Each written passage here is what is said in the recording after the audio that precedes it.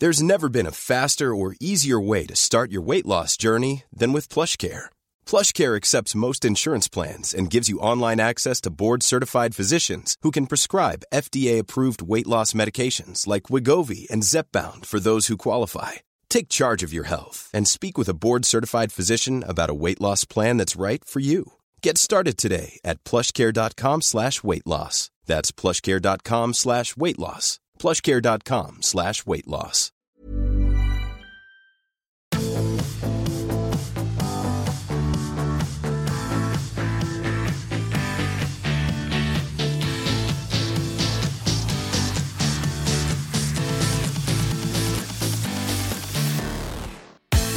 Displaying the kind of adaptability that England were sorely lacking during the Six Nations, I've stepped into the hosting seat at half an hour's notice to bring you The Ruck. The RFU need not spend thousands of pounds recruiting yet another sports psychologist. They just need to contact today's crack team of ruckers.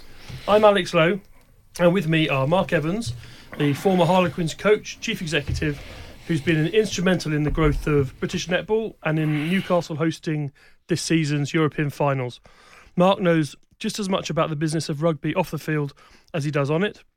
He's writing a book with Michael Elwyn, a good friend of the pod, called Unholy Union, in which he studied rugby in the professional era and has managed to reach some kind of a conclusion, which is more than World Rugby and the Six Nations seem to be able to get to.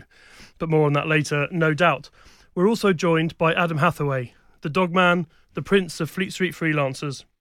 Hathers, how's the Greyhound world? Not going very well, thanks to you lot, because two weeks ago I came on here and gave a plea to CVC to invest in the syndicate, and we still haven't had a reply. No word. No word. No. Staggering. Mark, how was your weekend of rugby? Oh, terrific. One of the best. I didn't see every game. No one's got that much time, but I saw quite a few, and absolutely terrific, wonderful weekend for French club rugby. Which games did you watch? Oh, I watched Leinster Munster. Not Leinster Munster. Leinster Ulster. I thought that was just one of the great occasions. It felt like an international. It looked like an international. And thoroughly enjoyed that. Could have gone either way. I thought Ulster were terrific. Poor old Stockdale. It happens. And I watched Rock and Roll Rugby from La Défense, which was the first half. It was all good, but the first half I thought was the best half of rugby I'd seen for about 20 years. Just wonderful. Well, that ground, I went there in before Christmas for the Leicester pool match, and before the game started, I half expected Jean-Michel Jarre to come out from sort of stage left. It is absolutely brilliant place. Yeah, isn't that wonderful? Yeah, it's fantastic. It's just a great place to play rugby, and the game lived up to the setting. 14-man Toulouse, just sensational offloading, and loved it. Just they're back. Yeah, and that's one of the most exciting things about that fixture. I think that the build up to it was it could easily be the best of the bunch, and it was. But to be the best, it had to reach some kind of high, and those two clubs, I think they lead the competition in offloading and that attacking mentality they have, both of them, and for Toulouse to kind of pick themselves up after losing their fly half and go on and win it was sensational, wasn't it, Adam? The thing is about the Champions Cup quarterfinals, there were three massive occasions: the Munster Edinburgh game, the Ulster Leinster game, the game in France, but the one statement game was the Saracens game. They absolutely mullered Glasgow. If you take away the first and last minutes, they were fantastic. Jamie George off the scale. Yeah, they were good, weren't they? It was a really shame it wasn't in a bigger setting. The other three games were in real big sport arenas, and I agree. Saracens on the pitch were right. I think it's funny this morning. Jamie George says, "We're nowhere near the best if we can be." And we're pretty damn good. I think he's put that England hooker debate to bed for good. Yeah, well, and they do that job on Glasgow without their fly half, without Owen Farrell, without Alex Good stepping in to that role, without Mako. Without Mako too, yeah. And they Michael were Rhodes suspended. Yeah, Michael Rhodes. Their squad is just stellar. And also, we didn't get the news about Owen Farrell until about an hour before kick-off. Now, they'd obviously had contingency plans, because if you've got a bloke like Alex Good, who he does what he says on the tin, he's good. And you know he can play 10. So obviously they had it up their sleeves, but wow, they were fantastic. He's been playing there the last few weeks, hasn't he? I mean, he has been there 10 for a while now. So the transition was pretty seamless. I mean, yeah, he didn't run there all week, but he's been playing there every week. Yeah, well, he was going to be there 10 years ago. Yeah, because they didn't know that Farrell was going to come through so quickly. And Mark's bored of the debate, and we've all. This is Alex Good debate part number 4023. But Stephen Jones, who was at the game on Saturday, he mentioned it. He wrote about it. Here's a guy who can play fullback, can step in and play fly half at pretty short notice, and run the team as he did. When you're looking for a World Cup squad and players outside of a 23 with versatility, he would fit the bill almost perfectly to everyone apart from the man who actually picks the squad. Yeah, no, Jonesy for once is absolutely bang on there. Which Jones? Oh, Stephen. Right. Sorry, not Eddie. No. I'm not sure that he won't take him. I know that it would go against everything of the last however many years, but picking a World Cup squad is slightly different to picking a Six Nations or an Autumn International squad, and he is playing really well. He has been playing very, very well. He's not making mistakes. He's so versatile, and that can be a boon and a curse. Elliot Daly springs to mind. Ask Oscar Healy about that. Yeah, but so I'm still not... I wouldn't say he'll definitely not go. I think he's more likely to go than Cipriani. Well, this is a slight tangent, but I just wonder if Eddie has almost got his World Cup squad and he's not been playing them, so people at Wigglesworth may have been told they go. Yeah, I think so. Yeah, maybe. I think he's going to take 2 scrum halves. Although talking of that, wasn't Ben Spencer terrific? Fantastic. Yeah. He was. There's no higher praise than say he was Wrigglesworth-esque in his box kicking, and he adds a lot of other stuff too. I know he's not as experienced. He played. I thought everyone's going about Jamie George, but I thought he was the absolute standout. I mean, Good would be a real left field pick given he's been discarded by Jones, and the reason is because he's not the fullback that England want. Mike Brown has now fallen down the pecking order because he doesn't attack in the way with the pace and the playmaking skills that Elliot Daly does. I don't think he's fallen that far down. He's playing really well. I mean, another game I watched, which was a really pretty average game. The Worcester match. Yeah, but there were some good games in the Challenge Cup, but that wasn't one of them. La Rochelle looked, by the way, brilliant. I don't think Mike Brown can start booking his holidays yet. He's playing very, very well. I suppose it might come down to that. Good or, gosh, some things go in circles, don't they? But for that final bit, Daly will go, Ford will go, Farrell will go. I just think there's probably one more. Your point about Good or Cipriani, I mean, I think Cipriani is not in the picture. And actually, England don't have a third fly half. Henry Slade would step in. He now very firmly sees himself as an outside centre. If you wanted a versatile player who could step in and cover 10 at a World Cup, Good could do that.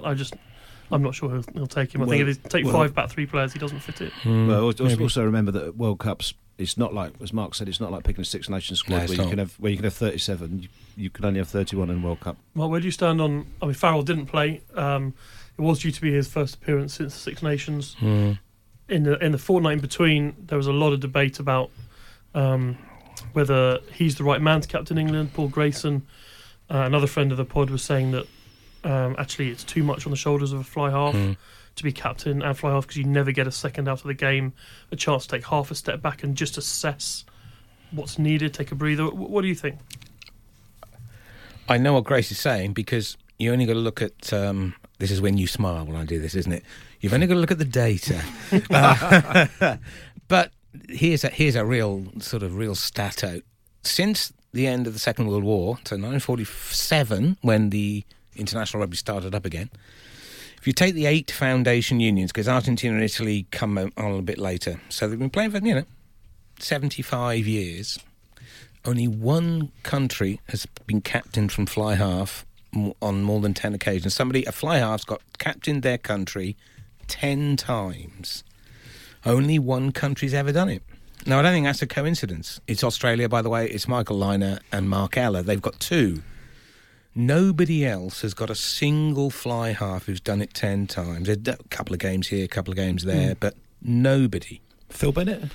Lions hardly ever captained Wales, and that Lions captaincy in 77 was, I think he would admit himself, not his finest hour. Yeah.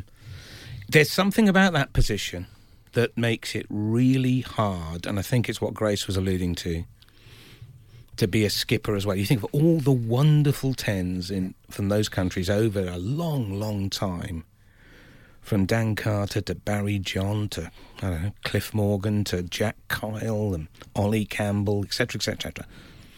Hardly any of them skippered their national team for any length of time. That's a pretty good data set. And Owen Farrell's the only, he's got, he's been captain now, I think, 12 times, but not from fly half. And I think it's made more difficult for him. Look, he's in my team. He's the best fly half. He's the best player. He's a leader. He'll lead whether he's captain or water boy. He's just a leader. But he hasn't got a talker at 12 either at the minute. Which is what he's got at Saracens. Yeah. And I think that makes it even more difficult. It's probably too late in the day.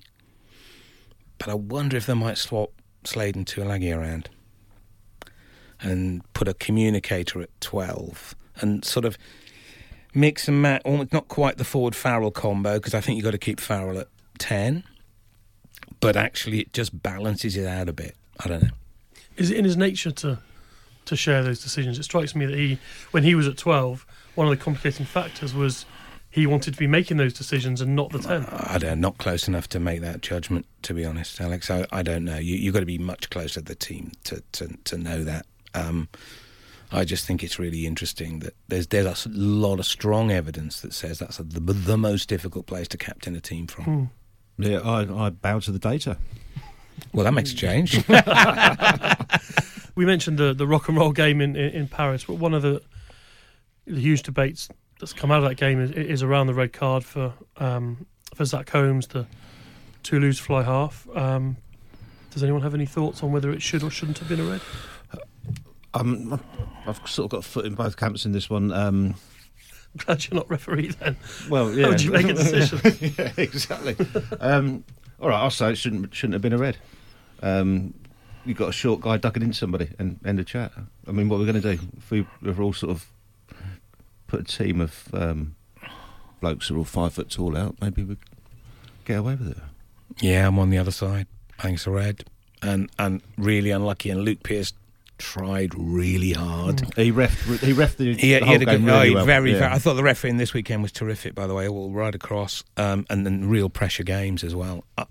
He tried really hard not to give a red, didn't he? He was looking for somebody to give him a reason not to, and the way the laws are, there wasn't any. And we're going to get this, and we need to sort of get used to it, that if we are going to take out those types of tackles, even on the margin, there's going to be some times when that looks harsh and it sort of goes against your rugby sensibilities. But there's a bigger picture here. Even in a game as big as that, and fair play to Toulouse, they won. So I suppose best of all worlds, maybe. Yeah, I mean, I get the sensibilities around head injuries and things like that. This could happen in a World Cup final. Well, it happened in a semi. It happened in a semi with Sam Waterburn. Yeah. Waterburn? Waterboy. It's his brother. Well, I spent a few days last week, was it, in Paris at the World Rugby Symposium, where a lot of these things were discussed. And there, at the end of it, I spoke to Brett Gosper, Chief Executive, and said, listen, are you prepared that your World Cup is going to have an incident like the Sam Warburton one? It's going to be remembered for a decision, could scar a game, could affect the ultimate champions. And his answer, and World Rugby's answer, was absolutely yes. We have to be prepared to back the decisions and back the avenue we want to take this game. They're not ready to announce it yet, but World Rugby are formulating a framework for these decisions. And they're going to end up removing...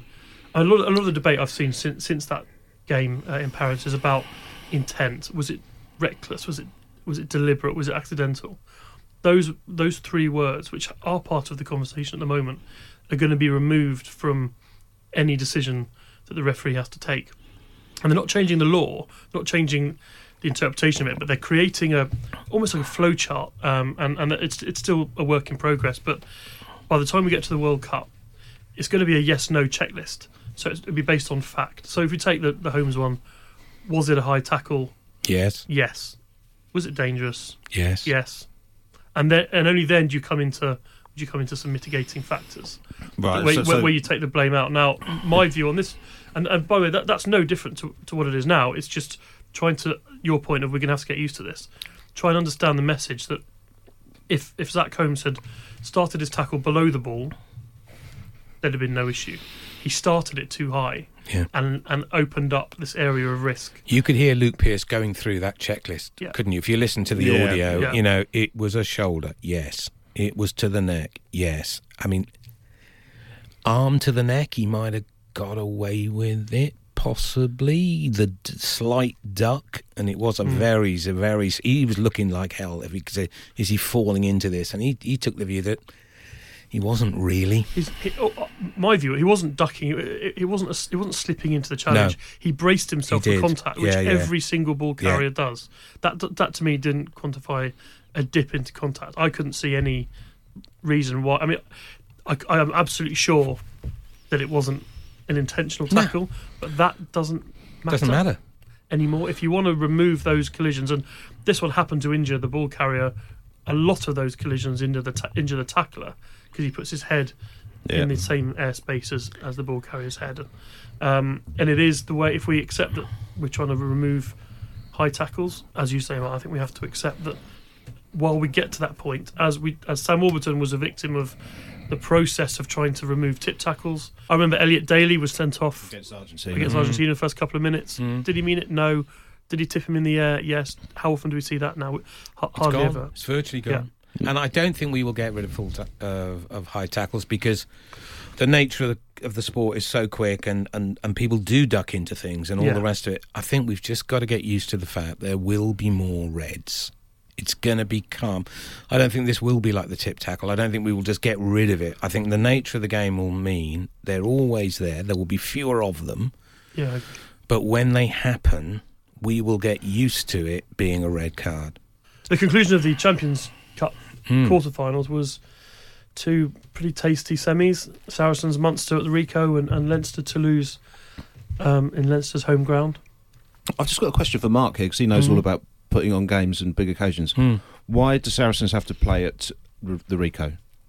I haven't looked at the regulations for the Heineken recently, but it'll be something along the lines of a minimum capacity for the semi that Allianz Park doesn't get anywhere near. Because I've had a row, and then it has to be in the country of the home team.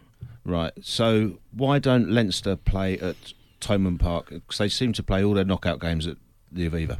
Yeah, that's a fair. I can't answer that without knowing what the cut-off is. If it's 30,000, which it might well be, then Thomond doesn't cut it. Right. Okay. The EPCR have been criticised for this for a couple of years. They did actually put out an update a few weeks ago, in which they've now said they will consider the stadium owned or controlled by one of the home teams if it passes the regulation. So they've opened themselves up to picking the Aviva now because it's suitable, rather than taking it to Croke Park if they were allowed to, or anywhere else in Croke Ireland. Park would be fantastic. Well, we've been. I went to one. Wasn't it 2009? The semi. We've had two England games there. It was brilliant. I mean, it was just sensational.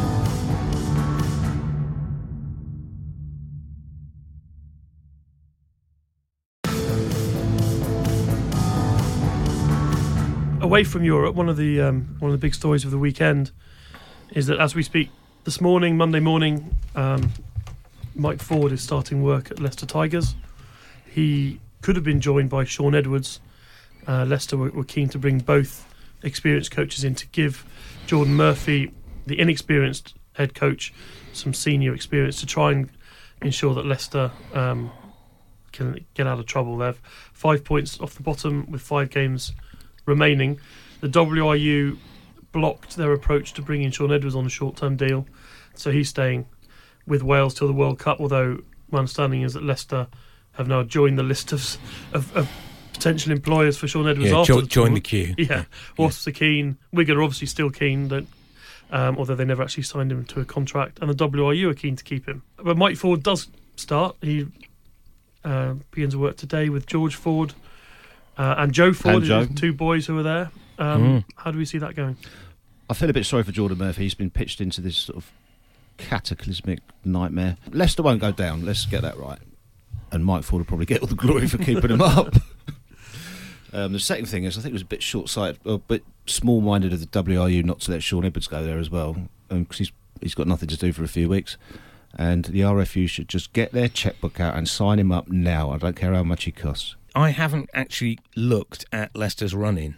I don't think they'll go down, no, but it does happen about once every 10 to 15 years. He says that you get about 37, 38, 39 points, and you think, well, that's, it's like in football, 40 points and you're safe. And then every, once in a blue moon, it isn't. And this looks like it's going to be one of those years. Newcastle played Bristol in game 22. They've got Leicester in whenever it is, game 18, 19, something like that. Leicester have Exeter at home, followed by Newcastle away, Bristol at home. Ooh. Then Quins and Bath on the last 2 weekends. So it's in their hands. If they, well, it's in everybody, but it's in everybody's hands, isn't it? Nobody is so far away that, if they win 2 or 3 games, then they will be okay. Mark, you've run a club, coached a club. Do you, from the outside, sense something is just rotten at Leicester from the top? They've got some good players. They haven't got any back five forwards, but they've got a rock star back line who unfortunately don't get any ball. But is something going wrong upstairs? Well, you make assumptions, and we're looking, and that's part of you guys' job. I understand that to speculate and put forward theories and all the rest of it. At the end of the day, unless you're in it, you really don't know. They have got on paper the backline in particular is just Ben Youngs, George Ford, Matt Tamua, Tuilagi, Johnny May. I mean, goodness me, it's an international backline. Yes, I accept that they're not quite as strong in the back five of the scrum, but that does not look like the 12th worst side in England, does it? But you can get into a sort of downward spiral, and at the moment, it'll probably only take one game to kick them out of it. Can't see that game being against Exeter, mind. So that Newcastle-Leicester game starts to look very, very important indeed. Bringing in a coach at this late stage, it's a change, it's a new voice. I mean, he's watched him a lot because whenever the telly's there, you see him watching his lad, which quite understandably. I think it gives everybody a chance to sort of start a new chapter. I think that's really the argument. And in that sense, yeah, probably not a bad call. And he's not like he's starting from no prior knowledge at all, which is, with 5 games to go and the first game's on Saturday, you've got to have a pretty good idea of what you're going into. And I assume he's got George will be a big noise in the dressing room anyway. Yeah, you would imagine. And again, I don't know the fella, but you would imagine. And he's the playmaker, he's the decision maker. So it's really fascinating. Sean Edwards thing into England. It's head coach. It's the head coach's call. You've got to let the head coach put their own team together. Otherwise, trust me, it really doesn't work. Well, Alex and I sat through a RFU briefing on last Tuesday. Yeah, well, look, sometimes you've got to take one for the team, haven't you? Really? And believe me, we took one for the team and our readers. It was an absolute mare. And we came out, didn't we, Alex, with more questions than answers, as the song says. You boys love a bit of certainty, don't you? I mean, does it? Honestly, I remember sitting in this, not this studio, but one downstairs, just before the autumn internationals, and it was all England's woes, and we've lost so many in the row, and blah, blah, blah. And I did make the point then, you've only got to win 2 or 3 in the autumn, and the whole conversation changes. And I honestly, maybe because I've lived a fair bit of time the other side of the line, I don't understand. Well, I do understand, but I don't agree with this. Somehow you've got to know exactly what's happening after the World Cup, and what's the story. It's all a bit confusing. I know you've got to ask the questions, but really, can we just not concentrate on the World Cup? Well, there is some of that, but also a lot of big dog coaches will have had their contracts sorted out. Yeah, I'd be really relaxed about that, because there are any number of... There's a supply of any number of very, very good coaches, those who've already done it and those who haven't. And there's not many coaches in world rugby who have offered the job of England coach, even working at Twickenham, are gonna go and say, yeah, you know what, I think I'll pass. The issue though, Mark, is it not that while other teams are sorting out a succession plan, Ireland and Wales, England they're trying to run two different alternative plans here without appointing anybody. So that if England fail at the World Cup, Eddie Jones will go, and by that we take it to mean they don't make the semi-finals. Eddie will leave. If England is successful, will he, of his own volition? There's a break clause in his contract. There's a performance thing in his contract. So the understanding is if England fail to reach the semi-finals, he'll go. The understanding also is if England succeed, he may well also go, because why would he stay to mentor the next head coach? And then the third scenario, which is actually the one that the RFU have signed up to and are trying to push the narrative on, is that he remains in post for 2 years beyond the World Cup, for which he signed a contract, and brings through the next coach who takes over really running the team in Japan 2020. Now, none of those different scenarios all require a different type of coach to be employed.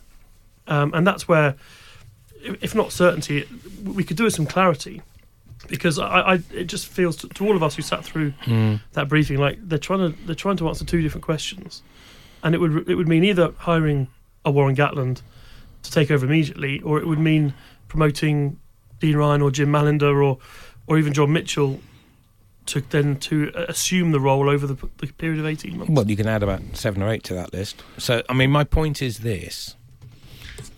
It's all very well to say, in an ideal world, this is what we do. But actually, that's not how it ever operates. You operate within certain constraints that change over time. And at the moment, the guys who are charged with making those calls are operating within a contractual arrangement that they may not have been a party to. So you just got to manage your way through it. Would you have faith in the RFU getting this right? Given if you look at their recruitment track record over 20 years, do you think they'd be good, or they'd be likely to get it right, or less likely to get it right? Unless I knew who was making the decision, I don't think I'd answer that. Well, you don't know who's making the decision, because the bloke who's supposed to make the decision hasn't got the job yet. Yeah, well, it's Nigel Melville leading a process that presumably will be signed off in the end by Bill Sweeney. Although in the course of one conversation, Nigel Melville went from saying I'm not having any contact with Bill Sweeney to saying yes, we talk to him all the time, we're on exactly the same page on it. So they can't even quite get their story straight either. I've got absolutely no faith at all in the RFU making the right decision. The last time they made a good decision on this was when they didn't sack Clive Woodward after the 99 World Cup. Since then, it's been a succession of disasters. Yeah, let's face it. You know, Eddie is a great coach. The only reason they hired him is because Japan beat South Africa. I'm not sure I'd agree with that. The interesting point about Sean Edwards, and I completely take your point, Mark, that it's the head coach's job as to who he wants to bring on board. It did emerge at this briefing last week that Steve Borthwick has been brought onto the RFU staff. So he's not on a contract like Neil Hatley and John Mitchell. He's now a staff member of the RFU, which implies that their investment in him is long-term, and there will be a role for him within the setup, within the RFU setup, not necessarily the England setup, because that has to be the call of the head coach. So it is within the RFU's gift to bring Sean Edwards on board if they felt he could be of benefit to the union. Do you think they're going to offer him more than the Saxons job and about 20,000 quid a year, which they did a few years in 2008? That would be the ultimate if they gave him the Saxons job, given that the Saxons don't have any games anymore. So as Adam mentioned, one of the other big topics of discussion last week with Nigel Melville was the future of the game. Mark, you've just written a book on it, presumably predicting exactly where we're going to go. There are three different models on the table to run through very quickly. One is the World Rugby's Nations League, which I think we all know, annual championship, subsuming the Six Nations, the Rugby Championship, into one bigger competition that would have promotion and relegation every 2 years. The financial benefit for the unions, according to World Rugby, is about £10 million a year over the course of 12 years.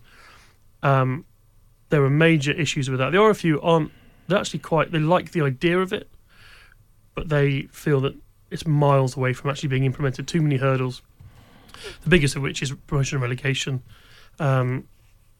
Their question is promotion and relegation into what? The second tier isn't strong enough yet. The other two models, which would both benefit the Six Nations hugely financially.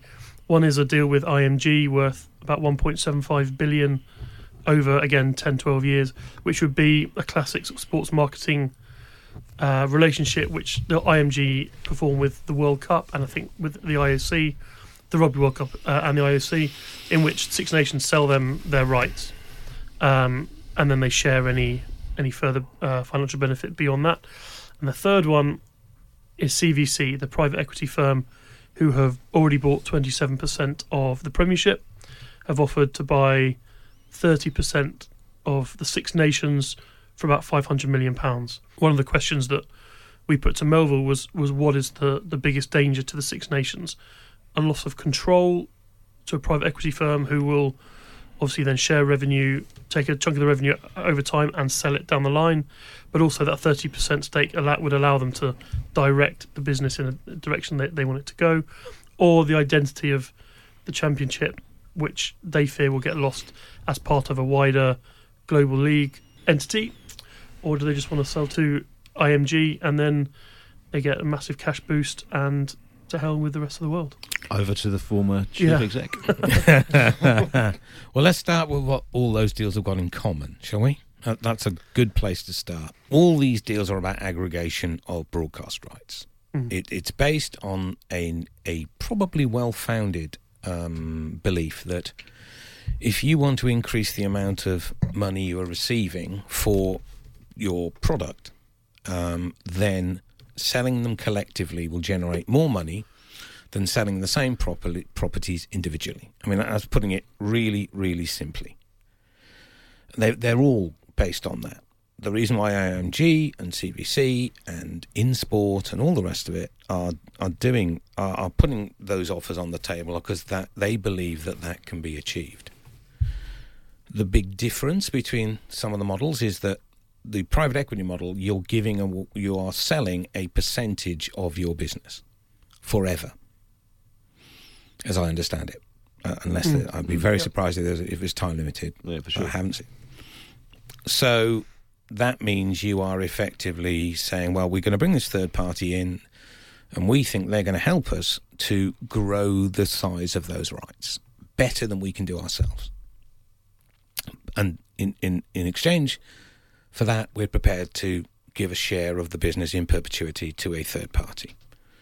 The more traditional sort of the MRG deal, the minimum revenue guarantee deal that IMG put is, no, give us your rights for 12 years. We will guarantee you X million billion. And at the end of the period, the rights go back to you. Why is all this happening? It's happening because of some of reasons that we mustn't lose sight of why this is happening at international level, different to club level, but at international level, this is happening because of the differential earnings of Northern Hemisphere unions and Southern. This is really driven, whichever model you go, for the World Rugby model, certainly not the Six Nations models. That's more driven by Wales and Scotland. And for the same reasons as the World Rugby model's been driven by New Zealand and Australia and South Africa. They're finding it increasingly difficult to hold on to their players because of the salaries that are paid in European leagues, particularly England and France, who have this extra revenue stream that the Celts and the Southern Hemisphere don't have, that club rugby generates these big deals too. And they can't really compete with that. So you've got to somehow find a way of giving those unions more money. That is the sort of heart of it, really. Whether you do it through a private equity deal or whether you do it through a minimum revenue guarantee deal is an interesting debate. There are pros and cons on both sides. But that's what's driving it. I think the World Rugby option at least gives a nod to trying to develop some new markets. Whereas Six Nations selling their own rights and, if you like, sort of saying, well, no, we're not, it's too difficult. We're just going to do a deal on our own for the most valuable rugby set of rights in the world, because it's every year. That is a significant difference. As an unashamed little Englander, I would say... No. There we go, right. I would say... and we used to get on so well. I would say, why don't the Southern Hemisphere get their own houses in order? I mean, Ian Ritchie famously said, why don't you go and build a bigger stadium if you want more money, when he was chief executive. Yeah, which was one of the... He knew that was nonsense. Yeah, well, they can't fill the ones they've got at the moment. Well, it comes down to then, and if you want to really extend it, buy the book, but it comes down to, very simply, to demography. You know, the size of your market. The biggest rugby market in the world is in France. About 24 million people in France see rugby union as their number one sport. The second biggest rugby union market is in England.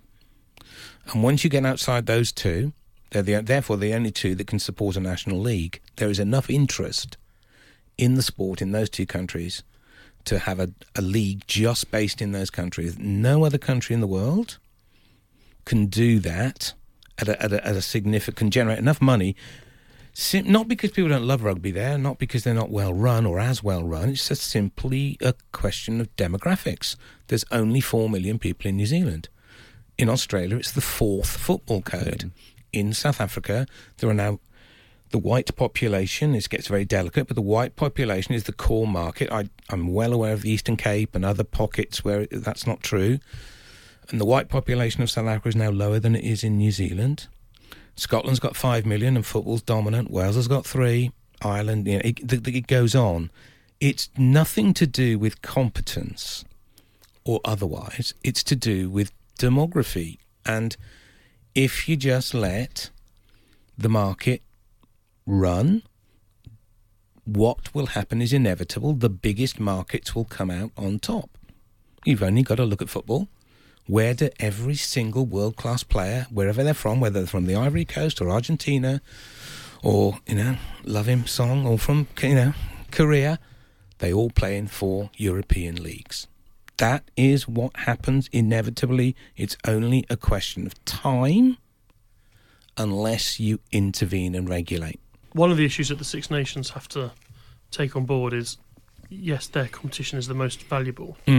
But if the RFU and the SRU and WRU want to be able to charge £150, £200 a ticket in the autumn for the visit of the All Blacks and the Wallabies and South Africa, those teams have to be a decent, better than decent, attractive, top-level teams. And as far as I can see, Adam, it comes down to a clash between trying to look after their own house versus how much are they prepared to sacrifice to help other unions to ensure that they still have decent fixtures to sell every November. And that's when you get into this horrible thing of governance, which is, I know people's eyes just climb. They just, yes, that's exactly. Our listeners love it. Our listeners love it. But we're on the intellectual end of the podcast rugby world, so we can do it. The real thing that England and France are having to wrestle with is what often happens when you're dominant in a market. Is it in our long-term interests to give up some revenue in the short run to, if you like, cross-subsidise some other countries so that the games we play against them are competitive and attractive and will generate larger broadcast and ticketing revenues going forward? Or is that not our remit?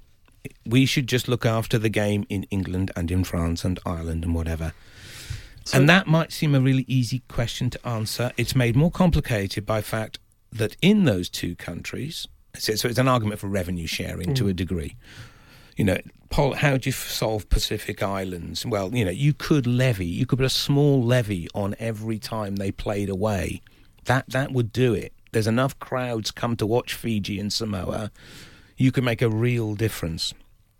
But England and France, the two big economic giants of the game, they have their leagues to worry about that they don't control.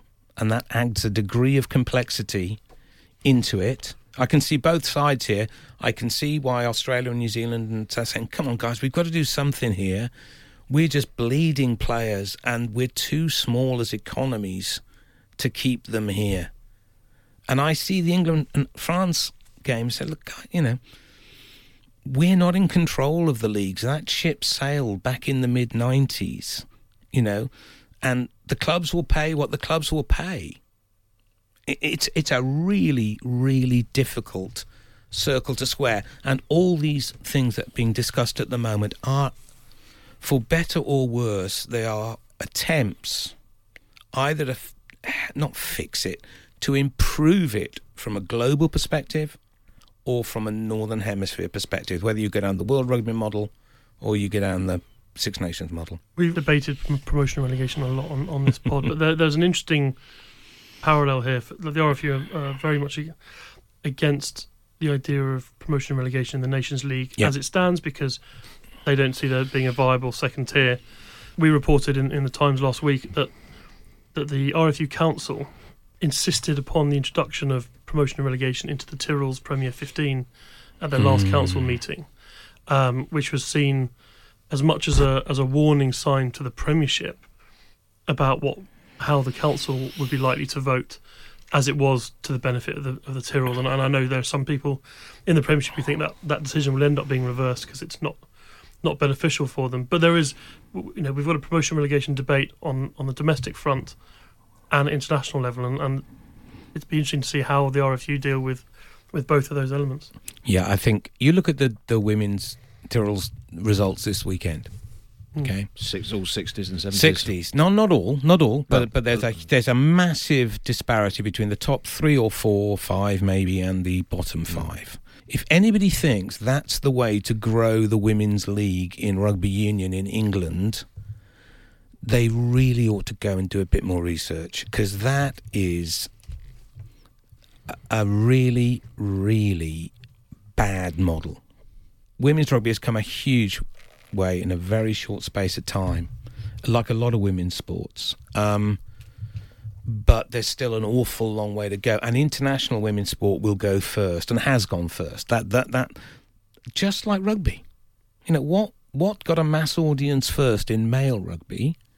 Internationals, right? World Cups. That's what attracts people first. Club sport is team sports are really, really hard to get to work commercially. And then after that, you go to your second tier of club sport, and we could have a huge debate now about the championship and what the hell do we do with that, because that's not working either.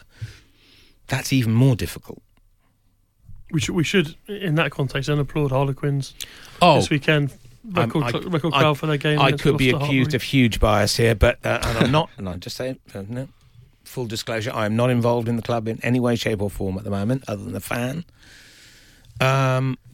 Full credit, great effort. I mean, though that is they really have got behind it in all kinds of ways. But again, anyone who thinks that suddenly women's sport at club level, even in football, and you look at the crowds in women's football Premier League, they are still really very modest. It's gonna take really quite a while, and people just need to be reasonable about their expectations. Gents, thank you for joining us. Before we go, our weekly feature, God or Goddess of the Week. Adam, you're up first. Absolute Route 1, complete God, Jamie George, who played like a cross between Peter Wheeler and Gareth Edwards on Saturday. He was absolutely magic, and he's a great bloke to talk to, and he always gives us a good quote. So cheers, Jamie. Yeah, he's a good lad, isn't he? Yeah. I'm going to give it to a group of people. I'm going to say the referees in the Heineken. I thought for 4 those are big pressure games. You know, I mean, 3 of them might as well have been internationals, and there's no disrespect to Saracens because I thought they were sensational, but the fact that the whole theatre thing of the Aviva and of Murrayfield and of Racing, I just thought they're big games. I thought consistently excellent. You can go on about the odd decision and that, but always I thought on overall they were terrific. Right, well, I'm going to casting vote in the speaker's chair. The referees have it. Oh, the referees have it. Oh, here we go. Jeremy Corbyn. Adam Hathaway. Yes, thank you, John. Gents, thank you. Stephen Jones should be with us next week if he ever gets off this train that he's stuck on. And we look forward to talking to everyone again then. Thank you very much.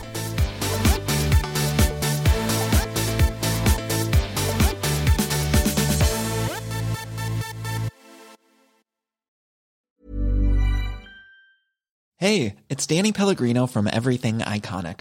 Ready to upgrade your style game without blowing your budget? Check out Quince. They've got all the good stuff, shirts and polos, activewear, and fine leather goods, all at 50 to 80% less than other high-end brands. And the best part? They're all about safe, ethical, and responsible manufacturing. Get that luxury vibe without the luxury price tag. Hit up quince.com/upgrade for free shipping and 365-day returns on your next order. That's quince.com/upgrade.